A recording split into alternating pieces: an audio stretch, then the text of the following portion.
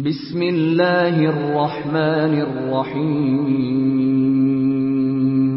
السلام عليكم ورحمة الله وبركاته. إن الحمد لله نحمده ونستعينه ونستغفره ونعوذ بالله من شرور أنفسنا ومن سيئات أعمالنا من يهده الله فلا مضل له ومن يضلله فلا هادي له وأشهد أن لا إله إلا الله وحده لا شريك له وأشهد أن محمدا عبده ورسوله أما بعد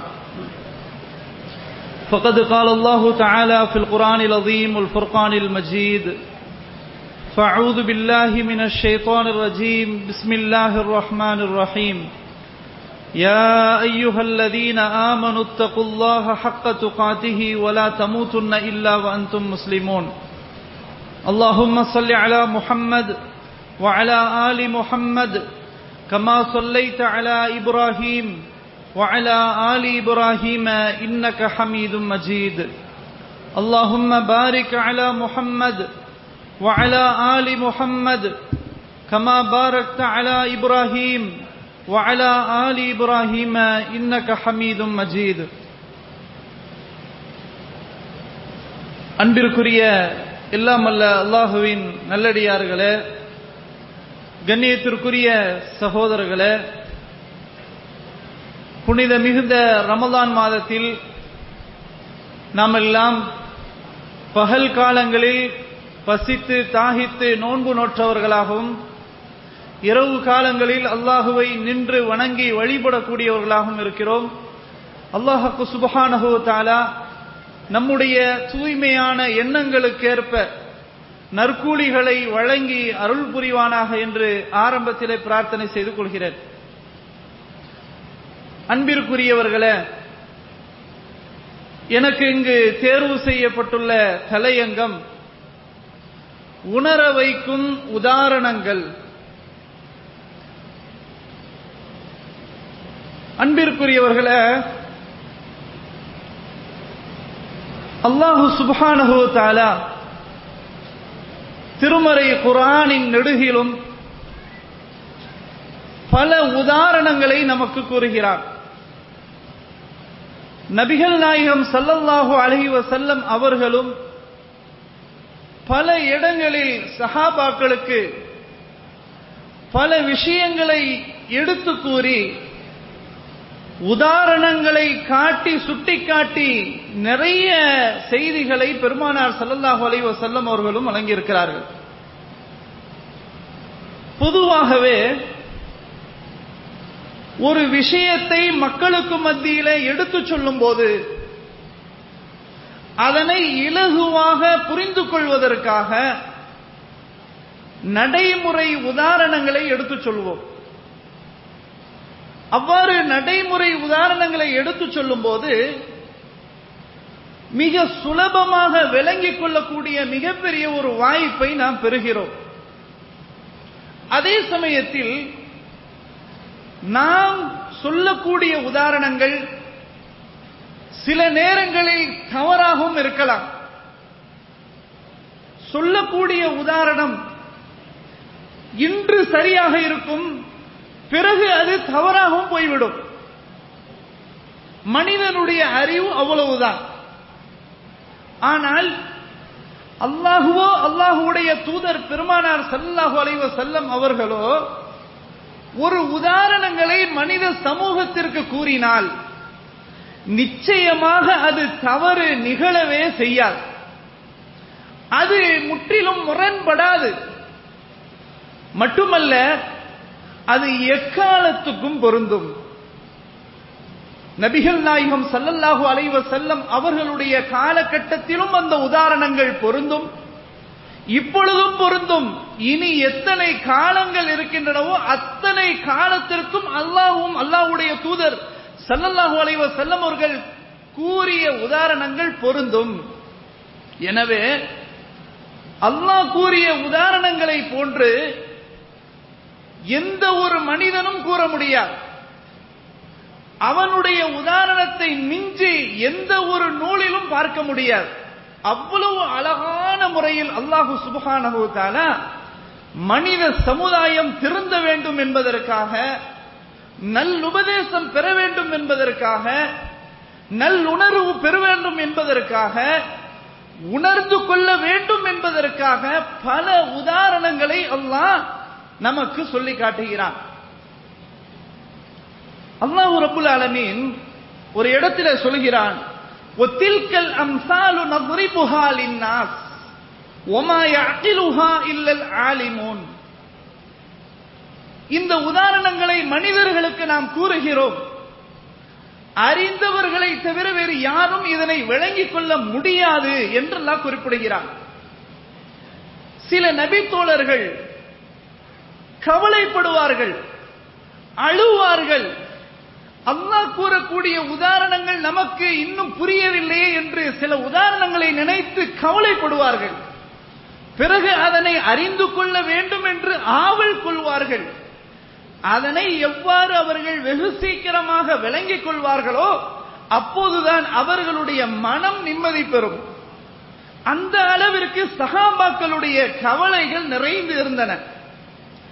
அன்பிற்குரியவர்களே, அல்லாஹ் இன்னொரு இடத்திலே சொல்கிறான், வலகத் ஸர்ரஃப்னா ஃபீ ஹாதல் குர்ஆனி லின்னாஸி மின் குல்லி மஸல்.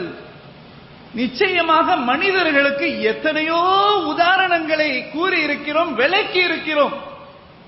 ஆனால் அந்த மனிதனோ வகானல் இன்சானு அக்ஸர ஷைஇன் ஜதலா, அந்த மனிதன் எப்படி இருக்கிறான் என்றால் அதிகமாக தர்க்கம் புரிபவனாகவே இருக்கிறான். இதே மாதிரி இன்னொரு இடத்துல அல்லாஹ் சொல்லும்போது மனிதன் மறுக்கக்கூடியவனாக இருக்கின்றான். எத்தனை உதாரணங்களை சொன்னாலும், எவ்வளவு தெளிவாக விளக்கினாலும் அவனுடைய சிந்தனைக்கு அது சரியாக வருவதில்லை, நல்லுணர்வு பெறவில்லை, அவன் சிந்திக்கவில்லை, விவாதம் புரிகிறான் என்று அல்லாஹ் குறிப்பிடுகிறான். அன்பிற்குரியவர்களே, அல்லாஹ் சுப்ஹானஹு வ தஆலா திருமறை குர்ஆனின் இடையிலும் நீங்கள் பார்த்தால் பல உயிரினங்களை காட்டி உதாரணங்களை கூறுவான். கொசு, ஈ, சிலந்தி பூச்சி, இதை காட்டியும் கூட அல்லாஹ் ரப்புல் ஆலமீன் உதாரணமாக சொல்கிறான். ஒரு இடத்துல அல்லாஹ் சொல்லும்போது, இன்னல்லாஹ லா யஸ்தஹி அன் யضرب மஸலன் மா பஊதத்தன் ஃபமா ஃபௌகஹா. நிச்சயமாக அல்லாஹ் ஒரு கொசுவையோ அதைவிட அற்பமானதையோ உதாரணமாக கூறுவதற்கு வெட்கப்பட மாட்டான். ஃபஅம்மல்லதீன ஆமனூ ஃபயஅலமூன அன்னஹுல் ஹக்கு மிர் ரப்பிஹிம். ஆனால் இறை நம்பிக்கையாளர்கள், அல்லாஹ்வை விசுவாசித்தவர்கள், அவர்கள் சொல்வார்கள், நிச்சயமாக இது இந்த உதாரணம் அல்லாஹ்வின் புறத்திலிருந்து வந்ததுதான், உண்மைதான் என்று அவர்கள் நம்பிக்கை கொள்வார்கள். وَأَمَّا الَّذِينَ كَفَرُوا فَيَقُولُونَ مَاذَا أَرَادَ اللَّهُ بِهَذَا مَثَلًا. இறை மறுப்பாளர்கள் அவர்கள் சொல்வார்களாம், அல்லாஹ் இந்த உதாரணங்களை மூலமாக என்ன நாடுகிறான்? கொசு, ஈ, சிலந்தி பூச்சி இது மாதிரியான உதாரணங்களை இறைவன் ஏன் இப்படி சொல்கிறான் என்று மறுப்பார்கள். யுதில்லு பிஹி கஸீரா வயஹ்தி பிஹி கஸீரா வமா யுதில்லு பிஹி இல்லல் ஃபாஸிகீன். இந்த உதாரணத்தின் மூலமாக சிலரை அல்லாஹ் வழிகெடுக்கிறான், சிலருக்கு அல்லாஹ் நேர்வழி கொடுக்கிறான் என்று அல்லாஹ் சுப்ஹானஹு வ தஆலா இந்த வசனத்தில் சொல்றான். இப்ப இங்க என்ன அப்படின்னு சொன்னா, அல்லாஹ் எந்த உதாரணங்களை சொன்னாலும், கொசுவை சொன்னாலும், ஈய சொன்னாலும், சிலந்தி பூச்சை சொன்னாலும், தேனியை சொன்னாலும், எதை சொன்னாலும் உண்மையில் அதில் நிறைய படிப்பினைகள் இருக்கின்றன, சிந்திக்கின்ற விஷயங்கள் நிறைய புதிந்து இருக்கின்றன. விசுவாசித்தவர்கள் அதை நம்பிக்கை கொள்வார்கள், மறுப்பவர்கள், இறைவனை நிராகரித்து வாழ்பவர்கள், அவர்கள்தான் தர்க்கம் புரிவார்கள். இதையெல்லாம் காட்டி அல்லாஹ் என்ன நாடுகிறான் என்று கூறுவார்கள் என்று அல்லாஹ் சுப்ஹானஹு வ தஆலா சொல்கிறான். அன்பிற்குரியவர்களே, எனவே திருமறை குர்ஆனில் கூறப்படக்கூடிய உதாரணங்கள் அனைத்துமே உணர வைக்கும் உதாரணங்கள் தான், சிந்திக்க வைக்கும் உதாரணங்கள் தான் என்பதை நாம் தெளிவாக புரிந்து, அவ்வாறு நாம் குர்ஆனை அணுகினால் எத்தனையோ விஷயங்களை நாம் படிப்பினைகளாக பெறலாம். அன்பிற்குரியவர்களே, ஆரம்பமாக அல்லாஹ் ரப்புல் ஆலமீன் ஈமானுக்கு ஒரு உதாரணத்தை சொல்கிறான். ஒரு கொள்கை அகீதா சம்பந்தப்பட்ட ஒரு மிகப்பெரிய உதாரணத்தை அல்லாஹ் இலகுவாக விளங்கிக் கொள்ளும் பொருட்டு உதாரணங்களாக சொல்கிறான். அலம் தர கைஃப லரபல்லாஹு மஸலன் கலிமத்தன் தய்யிபத்தன் கஷஜரத்தின் தய்யிபத்தின் அஸ்லுஹா சாபித்துன் வ ஃபர்உஹா ஃபிஸ் ஸமா து'தி உக்லஹா குல்ல ஹீனின் பிஇذن ரப்பிஹா وَيَضْرِبُ اللَّهُ الْأَمْثَالَ لِلنَّاسِ لَعَلَّهُمْ يَتَفَكَّرُونَ. 14வது அத்தியாயம் 24வது வசனத்தில் அல்லாஹ் சொல்லும்போது, நபியே, அல்லாஹ் ஒரு நல்ல வார்த்தைக்கு எவ்வாறு உதாரணமாக சொல்லுகிறான் என்பதை நீங்கள் சிந்திக்கவில்லையா? அந்த நல்ல வார்த்தை என்பது என்ன தெரியுமா? கஷஜரத்தின் தய்யிபா, நல்ல மரத்திற்கு சமம், நல்ல மரத்தை போன்று. அந்த மரம் எப்படி தெரியுமா? அஸ்லுஹா சாபித்துன், அதனுடைய வேர் இருக்கிறது அல்லவா, அந்த வேறு பூமியிலே ஆழ பதிந்து இருக்கும். ஃபர்உஹா ஃபிஸ் ஸமா, அதனுடைய கிளை இருக்குமே, அது வானளாவிய அளவிற்கு படர்ந்து போய் விரிந்து போய் இருக்கும் என்ற உதாரணத்தை சிந்திக்க வேண்டாமா என்று எல்லாம் கேட்கிறார். மட்டுமல்ல, து'தி உகுலஹா குல்ல ஹீனின் பிஇذن ரப்பிஹா, இறைவனுடைய அனுமதியை கொண்டு எல்லா காலத்திலும் அந்த மரத்தின் மூலமாக கனிகளை கொடுத்து கொண்டே இருக்கும். وَيَضْرِبُ اللَّهُ الْأَمْثَالَ لِلنَّاسِ لَعَلَّهُمْ يَتَفَكَّرُونَ. இந்த உதாரணங்களை மனிதர்களுக்கு கூறுகிறான். லஅல்லஹும் யதஃபக்கரூன், அவர்கள் சிந்திக்க வேண்டும் என்பதற்காக. சுப்ஹானல்லாஹ், கொஞ்சம் சிந்திச்சு பாருங்க. நல்ல வார்த்தை, நல்ல வார்த்தை என்பது என்ன? அதுதான் கலிமத்து தௌஹீத், லா இலாஹ இல்லல்லாஹ். இந்த ஈமான், இந்த நம்பிக்கை, அது எப்படி தெரியுமா?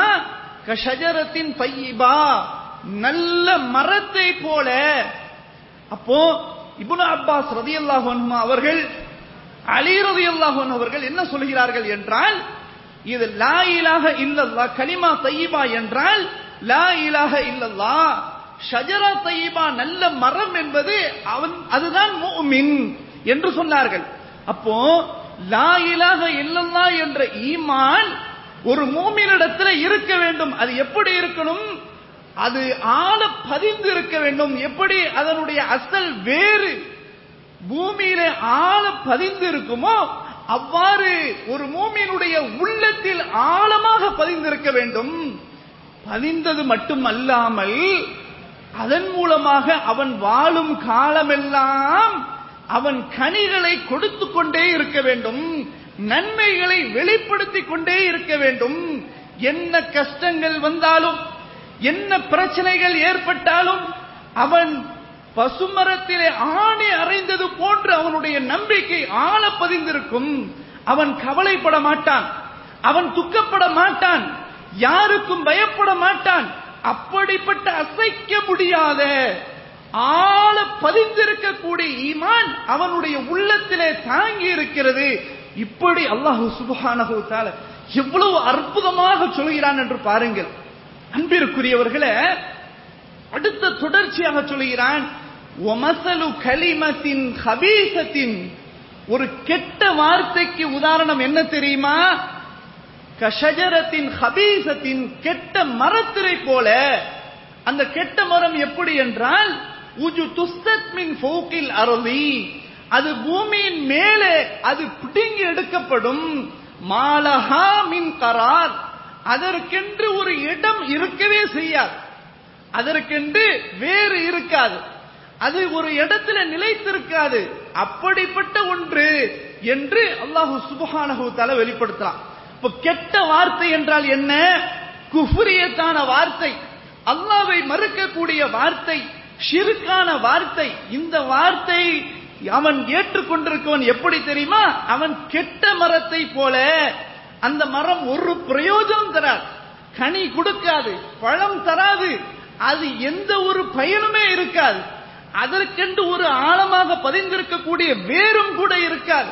அது செடி கொடியை போல அப்படி படர்ந்து இருக்குமே தவிர அதற்கென்று ஒரு இடமே கிடையாது என்று அல்லாஹு சுப்ஹானஹு வ தஆலா சொல்கிறான். கொஞ்சம் சிந்திச்சு பாருங்க அன்பிற்குரியவர்களே, இங்க ஈமானை அல்லாஹ் உதாரணமாக சொல்கிறான்.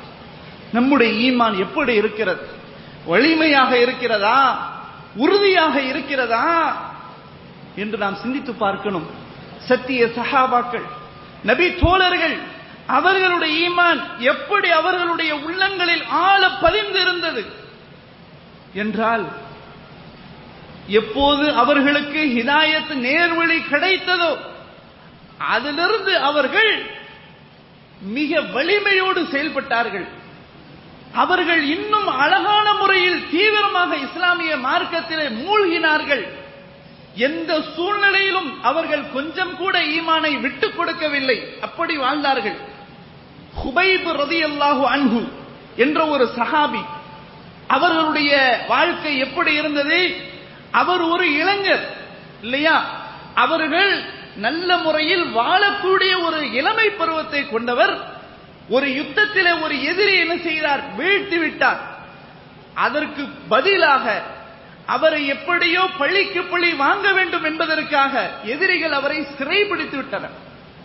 பின்னால் வீட்டிலே அவர்களை வைத்து பல தொல்லைகளை கொடுத்து இப்படிப்பட்ட ஒரு நிலையை சந்தித்தார்கள். அது ஒரு நீண்ட சம்பவம். கடைசியாக அவர்களுக்கு தூக்கு மேடை தயாராகி விடுகிறது.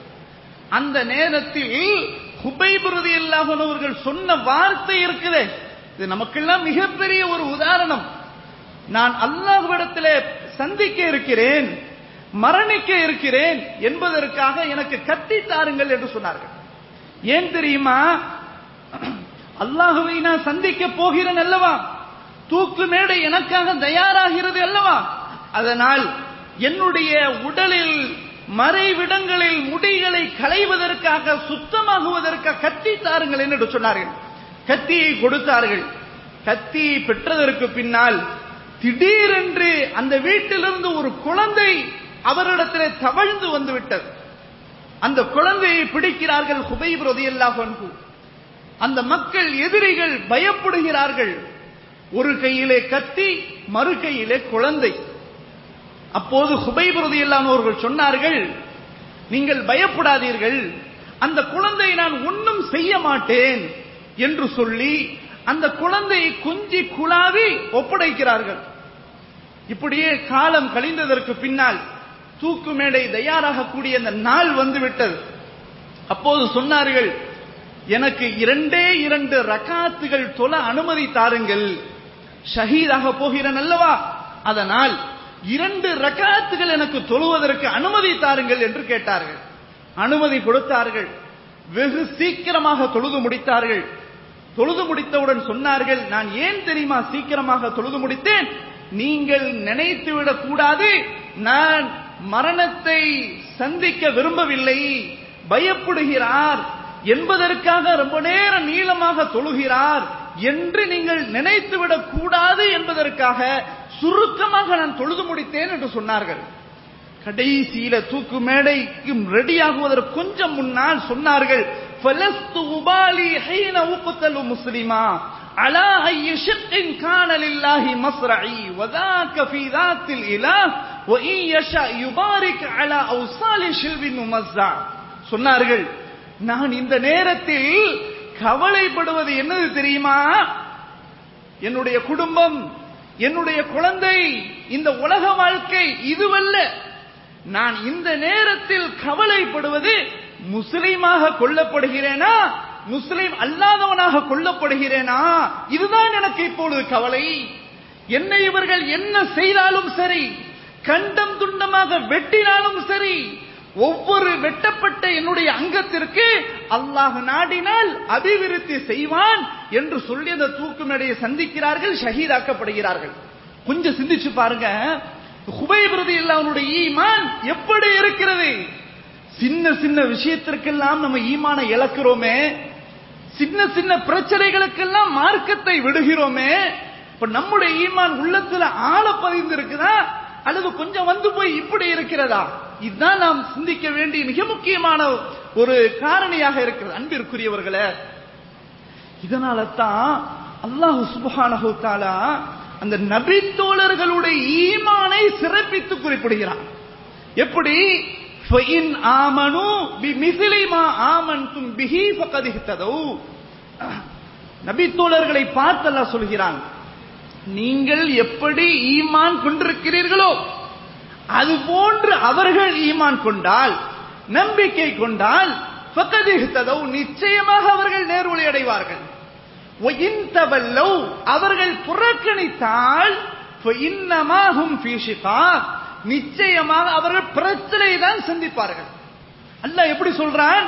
வெறுமனே ஈமான் கொண்டால் அப்படின்னு சொல்லல, நீங்க எப்படி ஈமான் கொண்டிருக்கிறீர்களோ. சஹாபாக்களை பார்த்து அல்லாஹ் பேசுறான், நீங்க எப்படி என்னை விசுவாசித்திருக்கிறீர்களோ அதுபோன்று இறை மறுப்பாளர்கள், நயவஞ்சகர்கள் நம்பிக்கை கொண்டால் அவர்கள் நேர்வழி அடைவார்கள் என்றால், அல்லாஹ் சுப்ஹானஹு வ தஆலா இந்த நபி தோழர்களுடைய ஈமானை சாட்சி பகர்கிறான், அவர்களுடைய ஈமானை புகழ்ந்து சொல்கிறான். எனவே அன்பிற்குரியவர்களே, அல்லாஹ் சொல்லக்கூடிய அந்த உதாரணம் மிகவும் சிந்திக்கக்கூடிய உதாரணம்.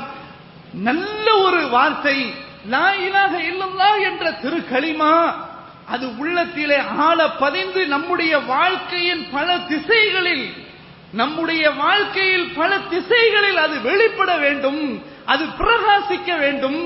எல்லா காலத்திலும் உயிர் மூச்சு இருக்கும் வரை அந்த ஈமான் நம்முடைய உள்ளத்தில் ஆழ பதிந்திருக்க வேண்டும் என்பதை அல்லாஹ் ரப்புல் ஆலமீன் இந்த இடத்திலே சொல்கிறான். அன்பிற்குரியவர்களே, அதே போல நிராகரிப்பாளர்கள், இறை மறுப்பாளர்கள், அவரிடத்தில் ஈமான் இல்லை என்றால், அல்லாஹ்வை விசுவாசிக்கவில்லை என்றால், அவர்கள் என்ன நல்ல காரியங்கள் செய்தாலும் அல்லாஹ் ஏற்றுக்கொள்ள மாட்டார். இல்லையா? ஈமான் இல்லாமல் என்ன நல்ல காரியங்கள், தர்மங்கள் செய்தாலும், நல்ல நல்ல சமுதாயத்திற்கு சேவைகள் செய்தாலும் ஒரு காலமும் அல்லாஹ் ஏற்றுக்கொள்ள மாட்டார். இப்னு ஜுதான் சொல்லக்கூடிய ஒரு மனிதர், குறைஷி மக்களிலேயே நல்ல ஒரு மனிதர். அவருடைய செயல்பாடு எப்படி இருக்கும் தெரியுமா? நல்ல மக்களுக்கு உணவை கொடுப்பார்கள், தயாளத்தன்மை உள்ளவர், மக்களுக்கு அள்ளி வழங்கக்கூடியவர். ஆனாலும் அவர் ஈமான் கொள்ளவில்லை. ரசூலுல்லாஹி ஸல்லல்லாஹு அலைஹி வஸல்லம் கேட்கிறார்கள், அவர்களுக்கு ஏதாவது அல்லாஹ்விடத்தில் ஒரு பிரயோஜனம் அளிக்குமா அப்படின்னு கேட்கிறாங்க. ரசூல் ஸல்லல்லாஹு அலைஹி வஸல்லம் அவர்கள் பதில் சொல்கிறார்கள், லா வலம் யகுல் யௌமன் ரப்பிக்ஃபிர்லி. அந்த மனிதர் ஒரு நாளாவது அல்லாஹ்வை பார்த்து யா அல்லாஹ் என்னுடைய பாவங்களை மன்னித்து விடு என்று அவர் கேட்கவில்லையே, அவர்தான் விசுவாசிக்கவில்லையே, அவர்தான் ஈமான் கொள்ளவில்லையே, அவருக்கு எப்படி பயன் தரும் என்று சொன்னார்கள் ரசூலுல்லாஹி ஸல்லல்லாஹு அலைஹி வஸல்லம். கொஞ்சம் செஞ்சு பார்க்கணும். இப்ப ஈமான் இல்லாமல் என்ன செயல்பாடுகள் இருந்தாலும் அல்லாஹ் ஏற்றுக்கொள்ள மாட்டான். அதை ஒரு இடத்துல அல்லாஹ் உதாரணமா சொல்றான் பாருங்கள். வல்லதீன கஃபரு அமாலுஹும், இறை மறுப்பாளர்கள் அவர்களுடைய செயல்கள் எப்படி இருக்கும் தெரியுமா? கஸராபின் பிகிஆ, கஸராபின் பிகிஆ, ஒரு பாலைவனத்தில் உள்ள காணல் நீரை போன்று, பாலைவனத்தில் ஒரு காணல் நீரை போன்ற அவருடைய செயல்பாடு. யஹ்ஸபுஹுல் லம்ஆனு மாஆ, அல்லாஹ் எவ்வளவு அழகா சொல்றான் பாருங்க. யஹ்ஸபுஹுல் லம்ஆனு மாஆ, தாகித்து இருப்பவன், தாகம் கொண்டிருப்பவன் அந்த காணல் நீரை பார்த்து தண்ணீர் தண்ணீர் என்று எண்ணிக்கொண்டு அங்கு போவான். ஆனால் லம் யஜிதுஹு ஷைஆ, அங்க தண்ணீரை எதையுமே அவனுக்கு கிடைக்காது. இதுதான் அவன் செய்த உதாரணம் அப்படின்னு அல்லாஹ் சுப்ஹானஹு வ தஆலா சொல்றான். சொல்லிட்டு தொடர்ச்சியாக அல்லாஹ் சொல்கிறான், அவ் அல்லது கதுலுமாத்தின் ஃபீ பஹரின் லுஜ்ஜின், ஆழ்கடலில் உள்ள இருள்களை போல. எப்படி? ஆழ்கடலில் உள்ள இருள்களை போல அவனுடைய செயல்பாடுகள். யக்ஷாஹு மௌஜுன், ஒரு அலை அவனை மூடிக்கொண்டிருக்கிறது. ஆழ்கடல்ல, ஆழ்கடல்ல ஒரு அலை அவனை மூடிக்கொள்கிறது. மௌஜும் மின் ஃபௌகிஹி, அதுக்கு மேல ஒரு அலை, அலைக்கு மேல ஒரு அலை, அதுக்கு மேல மின் ஃபௌகிஹி சஹாப், அதுக்கு மேல ஒரு மேகம் இருக்கிறது அப்படின்னு அல்லாஹ் சொல்லிட்டு, புலுமாத்துன் பஅதுஹா ஃபௌக பஅத், இருளுக்கு மேல இருள். இப்படி ஒரு கடல்ல, ஆழமான கடல்ல இப்படி ஒரு நிகழ்வு இருக்கிறது என்று அல்லாஹ் சொல்லிட்டு, அந்த நேரத்தில் இதா அஹ்ரஜ யதஹு, அந்த கையை நீட்டுறான், வெளியே நீட்டுகிறான். பட்ட பகல்ல ஆள் கடல்ல அலைக்கு மேல் அலை, அலைக்கு மேல் அலை, அதுக்கு மேல மேகம். இந்த நேரத்தில் அந்த மனுஷ கையை என்ன செய்கிறான், வெளியே நீட்டுகிறான். லம் யகது யராஹா, அவன் நீட்டின கையையும் கூட அவனால பார்க்கவே முடியாது. இப்படி இந்த இருள்களுக்கு சமம் அவனுடைய செயல்பாடுகள் என்று அல்லாஹ் சுப்ஹானஹு வ தஆலா சொல்றான். எவ்வளவு அழகா சொல்றான் பாரு. காணல் நீரை போன்றது, அதே மாதிரி இருள்களை போன்றது. இங்க அல்லாஹ் விஞ்ஞானத்தையும் பேசுறான். எப்பவே அல்லாஹ் சொல்லிட்டான் இல்லையா, இது ஆழ்கடல்ல ஒரு அலை இருக்கிறது, அலைக்கு மேல் அலை, அங்க மேகம் அப்படின்னு அல்லாஹ் எப்பவே சொல்லிட்டான்.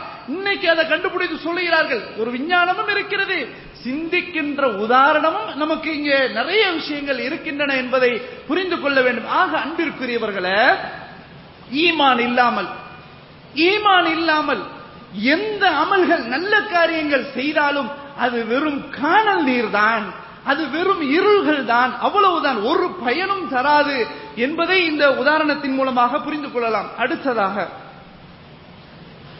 அல்லாஹ்வுடைய பாதையில செலவு செய்வது, அல்லாஹ் கொடுத்த பொருளாதாரம், அதனை முறையாக செலவு செய்வது, இதை பற்றி நாம் நிறைவாகவே அறிந்திருப்போம்.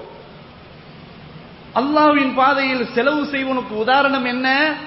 ஒரு விதையை விதைக்கிறான், அது அந்த விதை 7 கதிர்களாக உற்பத்தியாகின்றன. ஒவ்வொரு கதிரிலும் 100 தானியங்கள் முளைப்பிக்கின்றன. எனவே அல்லாஹ் தான் நாடியவாறு இவ்வாறு இரட்டிப்பாக்குகிறான் என்ற உதாரணம் நமக்கு பரவலாகவே தெரியும் இல்லையா? இப்ப நம்ம அல்லாஹ்வுடைய பாதையில ஒன்னு கொடுத்தா 700, ஒன்னு கொடுத்தா 700 அல்லாஹ் அப்படி இரட்டிப்பாக்குறான். அதுபோல ஒரு இடத்துல அல்லாஹ் தொடர்ச்சியாகவே சில வசனங்கள்ல சொல்கிறான், வமஸலுல் லதீன யுன்ஃபிகூன அம்வாலஹும் இப்திகாஅ மர்லாத்தில்லாஹ் வதஸ்பீதம் மின் அன்ஃபுஸிஹிம். அல்லாஹ் சொல்கிறான், அல்லாஹ்வுடைய பாதையில் அல்லாஹ்வுடைய திருப்தியை நாடி தங்களுடைய ஈமானை உறுதிப்படுத்துவதற்காக எவர்கள் செலவு செய்கிறார்களோ அவர்களுடைய உதாரணம் என்ன தெரியுமா? கமஸலி ஜன்னத்தின் பிர்ரபுவத்தின், ஒரு வளமிக்க ஒரு தோட்டத்தை போல, வளமிக்க ஒரு தோட்டத்தை போல, அஸாபஹா வாபில், அந்த தோட்டத்திலே மழை பொழிகிறது. எப்படிப்பட்ட மழை? பயங்கரமான ஒரு மழை, பெரிய மழை பொழிகிறது.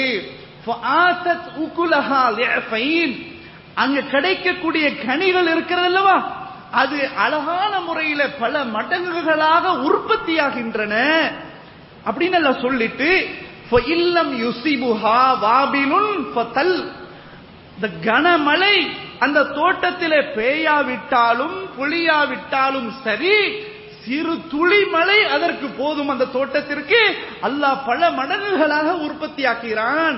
வல்லாஹு பிமா தஅமலூன பஸீர், அல்லாஹ் நீங்கள் செய்பவற்றை பார்க்கக்கூடியவனாக இருக்கின்றான் என்று அல்லாஹ் எவ்வளவு அற்புதமா சொல்றான் பாருங்க. அல்லாஹ்வுடைய திருப்தியை நாடி அல்லாஹ் கொடுத்த பொருளாதாரத்தை அவனுடைய பாதையில செலவு செய்தா வளமிக்க ஒரு அழகான ஒரு தோட்டம் அதற்கு சமம். அந்த தோட்டம் எப்படிப்பட்ட தோட்டம்? அதுல அதிகமான மழைகள் பொழிகின்றன, அதுல கிடைக்கக்கூடிய கனிகள் நிறைவாக கிடைக்கின்றன. அந்த கனமழைகளை இல்லாவிட்டாலும் சரி, சிறு துளி மழை போதும், அல்லாஹ் அதை பன்மடங்காக ஆக்குகிறான் என்றால் நம்ம கொடுக்கிற ஒவ்வொரு பொருளாதாரமும் அல்லாஹ் பன்மடங்குகளாக உயர்த்துகிறான். நமக்கு தெரியாது, கண்ணுக்கு தெரியாது. நம்முடைய பார்வை எப்படி? ஜேப்ல 1000 ரியால் வச்சிருக்கிறோம், அதுல 500 ரியால செலவு செய்யறோம், பாக்கி எவ்வளவு? 500 ரியால். இது நம்முடைய கணக்கு. அல்லாஹ்வுடைய கணக்கு என்ன தெரியுமா? வைத்திருக்கிற பேலன்ஸ் வைத்திருக்கிற 500 ரியால் 500 ரியால் கிடையாது, அது 5000 ரியாலாக இருக்கலாம், அதை விட கூடுதலாகவும் இருக்கலாம். நீங்க கொடுத்த 500 ரியால் இருக்குது, அது நம்முடைய கணக்கு எவ்வளவு? 500 ரியால். நீங்க கொடுத்தது 500 ரியால் என்பது நம்முடைய கணக்கு. அல்லாஹ்வுடைய கணக்கு எவ்வளவு தெரியுமா? 500 5000 இருக்கலாம், அதை விடவும் கூடுதலா இருக்கலாம். இதை நம்ம எப்ப பார்ப்போம் அப்படின்னா, நாளைக்கு மறுமை நாள்ல அல்லாஹ் சுப்ஹானஹு வ தஆலா நம்மளை கூப்பிட்டு சொல்லுவான், என் அடியானே, நீ எனக்காக என் திருப்திக்காக தர்மம் கொடுத்தாயே, இதோ பார் உன்னுடைய தர்மங்கள் என்று சொல்வான். அங்கு பார்த்தால் மலை அளவுக்கு உயர்ந்திருக்கும். சுப்ஹானல்லாஹ், மலை அளவுக்கு உயர்ந்திருக்கும். ரசூலுல்லாஹி ஸல்லல்லாஹு அலைஹி வஸல்லம் சொன்னார்கள், ஒரு ஒட்டக குட்டி எப்படி வளருமோ அது போன்று வளர்ந்து வளர்ந்து மிகப்பெரிய பிரம்மாண்டமான மலை அளவுக்கு அல்லாஹ் அங்கு வைத்திருப்பான். அங்கதான் நமக்கு அதனுடைய சொல்யூஷனை பார்க்க முடியும். எனவே அன்பிற்குரியவர்களே, இது அல்லாஹ் சுப்ஹானஹு வ தஆலா இப்படி வர்ணிக்கிறான். அதே போல ரசூலுல்லாஹி ஸல்லல்லாஹு அலைஹி வஸல்லம் அவங்க சொல்றாங்க, சஹீஹுல் புகாரியிலும் முஸ்லிமிலும் இடம்பெற்றுள்ள ஒரு முக்கியமான ஒரு ஹதீஸ். அதாவது செலவு செய்பவனுக்கும் கஞ்சனுக்கும் உள்ள உதாரணம் என்ன தெரியுமா? மஸலுல் பகீலி வல் முன்ஃபிக். செலவு செய்பவனுக்கும் செலவு செய்யாமல் இருக்கிறானே, கஞ்சத்தனம் கொண்டிருக்கிறானே, இவனுக்கும் உள்ள உதாரணம் என்ன தெரியுமா? கமஸலி ரஜுலைனி அலைஹிமா, இரண்டு மனிதர்கள் போல. அந்த ரெண்டு மனிதர்கள் எப்படி? அலைஹிமா ஜுப்பதானி மின் ஹதீத். சஹீஹ் முஸ்லிம்ல ஜுன்னதானி என்ற வார்த்தை வருது. ஜுப்பதானி என்றும் ஜுன்னதானி என்றும் வருகிறது. அப்போ இரும்பு கவசத்தை அடைந்த இரண்டு மனிதர்களை போல. நல்ல கவனிக்கணும், செலவு செய்பவனுக்கும் ஒரு கஞ்சனுக்கும் உள்ள உதாரணம் என்னவென்றால், இரண்டு மனிதர்கள் கவசை ஆடை அணிந்திருப்பார்களே, அந்த ரெண்டு மனிதர்களை போல. கவசை ஆடை என்னவென்றால், போர்க்களத்தில் முக்கியமான பிரச்சனையான காலகட்டத்தில் மார்பு நெஞ்சு பகுதியிலிருந்து கழுத்து பகுதி வரையிலும் நம்மை எதுவும் தாக்க விடாமல், அம்பு நம் மீது பாய்ந்து விடாமல், இல்லையா, இதை தடுக்கக்கூடிய ஒரு மிகப்பெரிய ஒரு ஆடை, பாதுகாப்பு ஆடை தான் கவச ஆடை. அதையே ரசூலுல்லாஹி ஸல்லல்லாஹு அலைஹி வஸல்லம் சொல்றாங்க, மின் சுதீஹிமா இலா தராத்தீஹிமா, நெஞ்சு பகுதியிலிருந்து கழுத்து வரையிலும் உள்ள ஒரு கவச ஆடை அணிந்திருக்கிற இரண்டு மனிதர்களை போல. ஃபஅம்மல் முன்ஃபிகு ஃபலா யுன்ஃபிகு இல்லா சபகத் அவ் வஃபரத் அலா ஜில்திஹி ஹத்தா துஃபிய பனானஹு வ தஅஃபு அஸரஹு. சுப்ஹானல்லாஹ், கொஞ்சம் நல்லா சிந்திச்சு பாருங்க. இந்த கவச ஆடை எவ்வளவு? நெஞ்சிலிருந்து கழுத்து வரைக்கும் இவ்வளவுதான் அந்த ஆடை, சரியா? இந்த ஆடை செலவு செய்யறானே, நல்ல பாதையில செலவு செய்யறானே, அவனுடைய ஆடை, அவன் அணிந்திருக்கிற ஆடை, ரெண்டு பேரும் ஒரே ஆடை தான் அணிஞ்சிருக்கிறாங்க. செலவு செய்யறான் அல்லவா, அவனுடைய ஆடை இவன் செலவு செய்யும் போது அது அப்படியே விரிவு கொடுக்கிறான். அப்படியே அது விரிவு கொடுக்குது. எப்ப, எது வரைக்கும் தெரியுமா?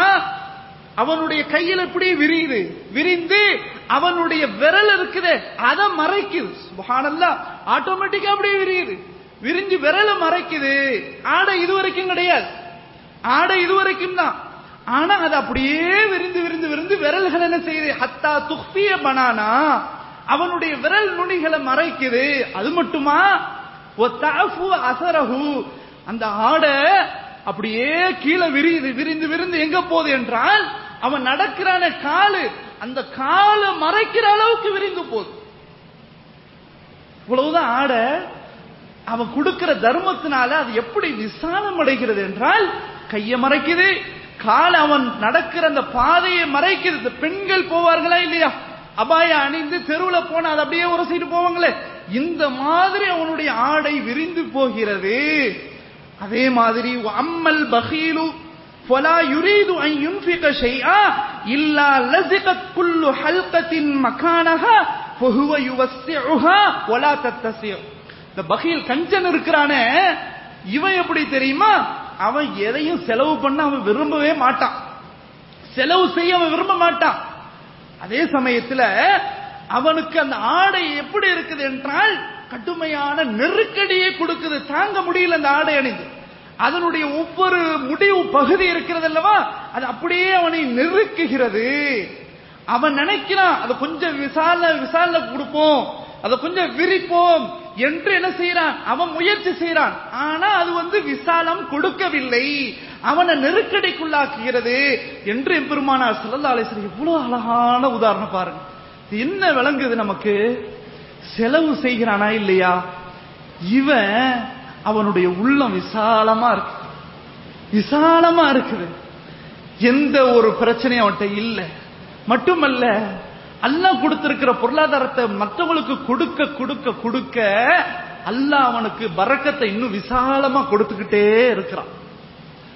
அதான் ரசூலுல்லாஹி ஸல்லல்லாஹு அலைஹி வஸல்லம் சொன்னார்களே, ஒவ்வொரு நாளும் 2 வானவர்கள் கீழே இறங்கி பிரார்த்தனை செய்வார்கள். எப்படி? அல்லாஹும்ம அஅதி முன்ஃபிகன் ஹலஃபா. ஒரு வானவர் பிரார்த்தனை செய்வார்கள், யா அல்லாஹ், யாரெல்லாம் செலவு செய்கிறார்களோ அவர்களுக்கு தொடர்ச்சியாக நீ கொடு. இன்னொரு வானவர் கேட்பார்கள், அல்லாஹும்ம அஅதி மும்சிகன் தலஃபா. யா அல்லாஹ், யாரு செலவு செய்யாம பொத்தி பொத்தி வைக்கிறாங்களோ அவர்களுக்கு மென்மேலும் அழிவை கொடு யா அல்லாஹ் என்று 2 வானவர்கள் துஆ செய்வார்கள். சஹீஹ் புகாரியில் பதிவு செய்யப்பட்ட ஹதீஸ். இப்ப இந்த இதுல நம்ம எதுல இருக்கிறோம் அப்படின்றத நம்ம சிந்திக்கணும். எனவே அன்பிற்குரியவர்களே, அல்லாஹு சுப்ஹானஹு வ தஆலா இப்படி உதாரணங்களை சொல்கிறான். பெருமானார் ஸல்லல்லாஹு அலைஹி வஸல்லம் அவர்களும் அற்புதமான உதாரணங்களை சொல்லி நமக்கு விளக்கம் கொடுக்கிறார்கள். அதே மாதிரி அல்லாஹு சுப்ஹானஹு வ தஆலா இன்னொரு இடத்துல சொல்கிறான், அயவது அஹதுக்கும் அன் தகூன லஹு ஜன்னத்துன் மின் நகீலின் வ அனாம்.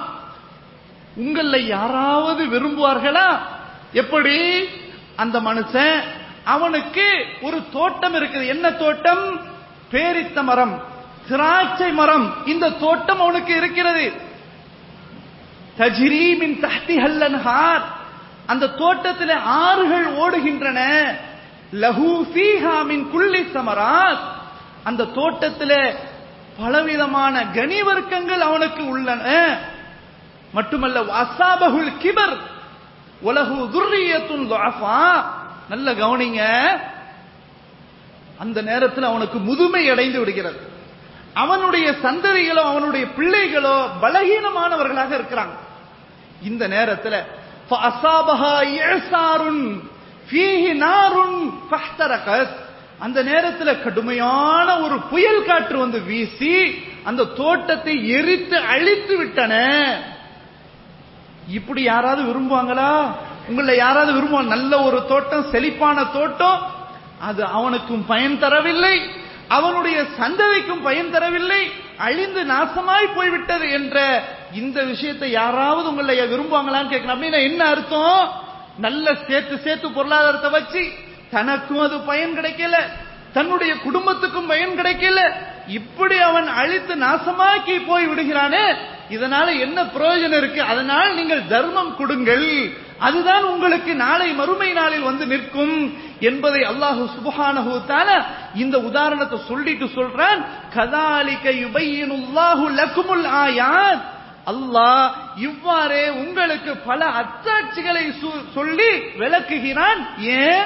லஅல்லகும் ததஃபக்கரூன், நீங்கள் சிந்திக்க வேண்டும் என்பதற்காக. அப்ப எல்லாமே அல்லாஹ் உதாரணங்களை சொல்லி சொல்லி கடைசியில முடிக்கும் போது நீங்க சிந்திக்க வேண்டும், அதற்காகத்தான் அப்படின்னு அல்லாஹ் சொல்கிறான் என்றால் இந்த உதாரணங்களை நாம் சிந்திக்க கடமைப்பட்டிருக்கிறோம். அதே சமயத்தில் அன்பிற்குரியவர்களே, இந்த பொருளாதாரத்தை செலவு செய்யும் போது இஹ்லாஸ் இல்லைன்னு வைங்க, பேருக்காக புகழுக்காக இப்படி ஒருவன் சதக்கா செய்கிறான், ஜகாத்து கொடுக்கிறான், செலவு செய்கிறான் என்றால் அதுவும் பாழா போய்விடும், ஒன்றும் நன்மை தராது. அதுக்கு அல்லாஹ் உதாரணத்தை சொல்றான். சுப்ஹானல்லாஹ், எல்லாத்துக்கும் உதாரணம் இருக்கு குர்ஆன்ல. வாழ்வதிலிருந்து மரணிக்கிற வரைக்கும் அல்லாஹ் எல்லாத்துக்கும் பச்சை கிளிக்கு கற்றுத் தருவதை போல அல்லாஹ் பல உதாரணங்களை சொல்கிறான். பாருங்கள், யா அய்யுஹல்லதீன ஆமனூ லா துப்திலு ஸதகாத்திக்கும் பில் மன்னி வல் அதா. ஈமான் கொண்டவர்களே அழைக்கிறான், விசுவாசிகளே, உங்களுடைய தர்மங்களை பிறருக்கு சொல்லி காட்டி நோவினைப்படுத்தி நீங்க பாழாக்கி விடாதீர்கள். கல்லதி யுன்ஃபிகு மாலஹு ரிஆ அன்னாசி வலா யுமினு பில்லாஹி வல் யௌமில் ஆகிர். அல்லாஹ்வையும் மறுமை நாளையும் நம்பிக்கை கொள்ளாதவன், மக்களுக்காக வேண்டி, மக்களுக்கு காண்பிப்பதற்காக வேண்டி செய்யக்கூடிய அந்த நயவஞ்சகன், அவனை போல ஈமான் கொண்டவர்களே உங்களுடைய தர்மங்களை பாழாக்கி விடாதீர்கள். இவன் கொடுக்கிறானே, இந்த நயவஞ்சகன் கொடுக்கிறானே, பிறருக்கு காண்பிப்பதற்காக கொடுக்கிறானே, பிறருக்கு தொல்லை கொடுப்பதற்காக கொடுக்கிறானே, அப்படிப்பட்டவனுடைய உதாரணம் என்ன தெரியுமா? அல்லாஹ் சொல்றான், அவனுடைய உதாரணம் என்னவென்றால் கமசலி சஃப்வான், ஒரு வழுக்கு பாறை, அந்த உதாரணத்தை போல. அலைஹி துராபுன், அதன் மீது சில மண்ணு, கொஞ்சம் மண்ணு படிந்து இருக்கிறது. ஃபஅஸாபஹு வாபில், மழை பொழிகிறது. ஃபதரகஹு சல்தா, ஒன்றுமே இல்லாமல் துடைத்து விடுகிறது. அப்ப இவன் நயவஞ்சகன் செய்யக்கூடிய தர்மம், பிறருக்கு காண்பிப்பதற்காக வேண்டி செய்யக்கூடிய தர்மம் இருக்குது அல்லவா, அது பாறையில கொஞ்சம் மண்ணு ஒட்டி கொண்டிருக்கிறது, மழை வந்தால் அது துடைத்து இருக்கிறது. இதுதான் அவன் செய்த தர்மம். எனவே ஈமான் கொண்டவர்களே, நீங்க இந்த மாதிரி உங்களுடைய தர்மங்களை அழித்து விடாதீர்கள் அப்படின்னு அல்லாஹ் சுப்ஹானஹு வ தஆலா இங்கேயும் சொல்றான். அப்போ இந்த உதாரணம் மூலமாக நமக்கு என்ன படிப்பினை என்றால், நாம் அல்லாஹ்வுடைய பாதையில் தர்மம் செய்வதாக இருந்தால், ஜகாத் கொடுப்பதாக இருந்தால், யாருக்காகவும் நாம் கொடுக்க கூடாது, யாரு நம்மை புகழ வேண்டும் என்று எதிர்பார்க்கவும் கூடாது. அல்லாஹ்வுக்காக செய்ய வேண்டும், அல்லாஹ்வுக்காக கொடுக்க வேண்டும். இல்லை என்றால் அது பாழாய் போய்விடும் என்பதை அல்லாஹ் சொல்கிறான். அன்பிற்குரியவர்களே, இதற்கு சரியான எடுத்துக்காட்டு அபூபக்கர் சித்தீக் ரலியல்லாஹு அன்ஹு அவர்களுடைய ஒரு சின்ன சம்பவம். என்ன சம்பவம்? அன்னை ஆயிஷா ரலியல்லாஹு அன்ஹா அவர்கள், இந்த இட்டுக்கட்ட சம்பவம் இருக்குது அல்லவா, அவதூறு கூறப்பட்ட சம்பவம். இந்த அவதூறு கூறக்கூடிய மனிதர்களில் ஒருவர் யார்? மிஸ்தஹ் என்று சொல்லக்கூடிய ஒரு மனிதர் இல்லையா? இந்த மிஸ்தஹ் யார் என்றால் அபூபக்கர் சித்தீக் ரலியல்லாஹு அன்ஹுடைய உறவினர்களில் ஒருவர். அபூபக்கர் சித்தீக் ரலியல்லாஹு அன்ஹு அவர்கள் இந்த மிஸ்தஹுக்கு பலவிதமான உதவிகளை, தர்மங்களை நிறைவாக கொடுத்து வந்திருந்தார்கள். எதுவரையிலும் தன் மகள் மீது இவன் இட்டுக்கட்ட போதிலும் அதை கொடுத்துக்கிட்டே இருந்தாங்க, தொடர்ந்து வந்துகிட்டே இருந்தாங்க.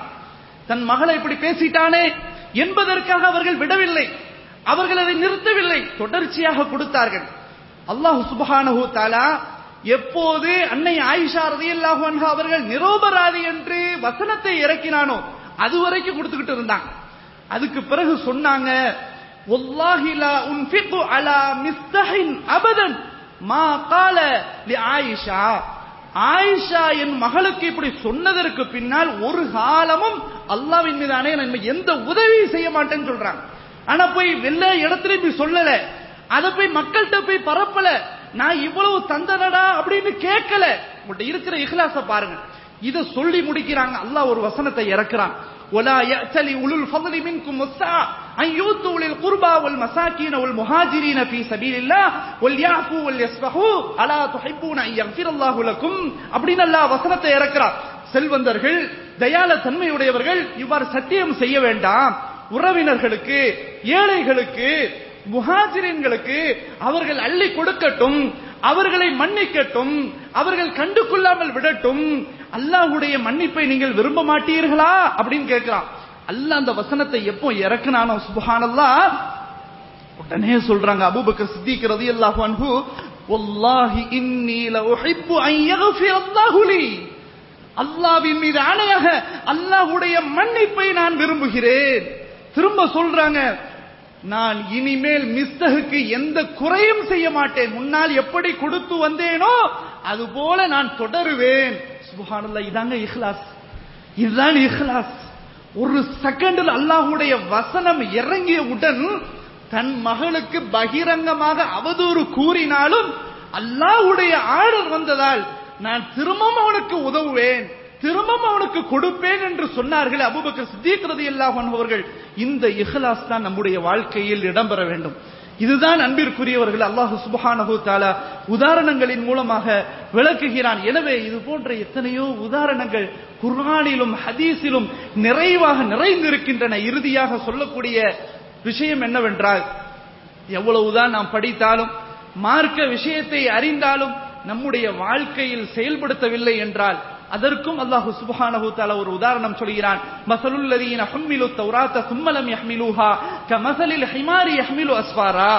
தௌராத்தை சுமந்து நன்கு படித்து அதன்படி அவர்கள் செயல்படுத்தவில்லையே, இவர்கள் கழுதைகள் எப்படி பொழுதுகளை சுமக்குமோ அது போன்ற இவர் கழுதைகள் தான் என்று அல்லாஹ் சொல்றான். இப்ப எவ்வளவுதான் நம்ம மார்க்கத்தை படித்து அறிந்து நம்முடைய வாழ்க்கையில் செயல்படவில்லை என்றால் அந்த கழுதைகளை போலத்தான் நாம் என்று அல்லாஹ் ரப்பல் ஆலமீன் இதையும் கூட என்ன செய்கிறான், உதாரணமாக சொல்கிறான். எனவே அல்லாஹ்வுடைய உதாரணங்கள், நபிகள் நாயகம் ஸல்லல்லாஹு அலைஹி வஸல்லம் அவர்கள் காட்டி தந்த உதாரணங்கள் அனைத்திலும் படிப்பினைகள் இருக்கின்றன. சிந்திக்கக்கூடிய காரியங்கள் நிறைவாக இருக்கின்றன. ஒவ்வொன்றாக நாம் சிந்தித்து படித்து நம்முடைய வாழ்க்கையில் அமுல்படுத்த வேண்டும். அல்லாஹ் சுப்ஹானஹு வ தஆலா அப்படிப்பட்ட சிறந்த பாக்கியத்தை எனக்கும் உங்களுக்கும் நம் சமுதாய மக்களுக்கும் நிறைவாக தந்தல் புரிவானாக என்று கூறி எனது உரையை நிறைவு செய்து கொள்கிறேன். வ ஆகிரு தஅவானா அனில் ஹம்துலில்லாஹி ரப்பில்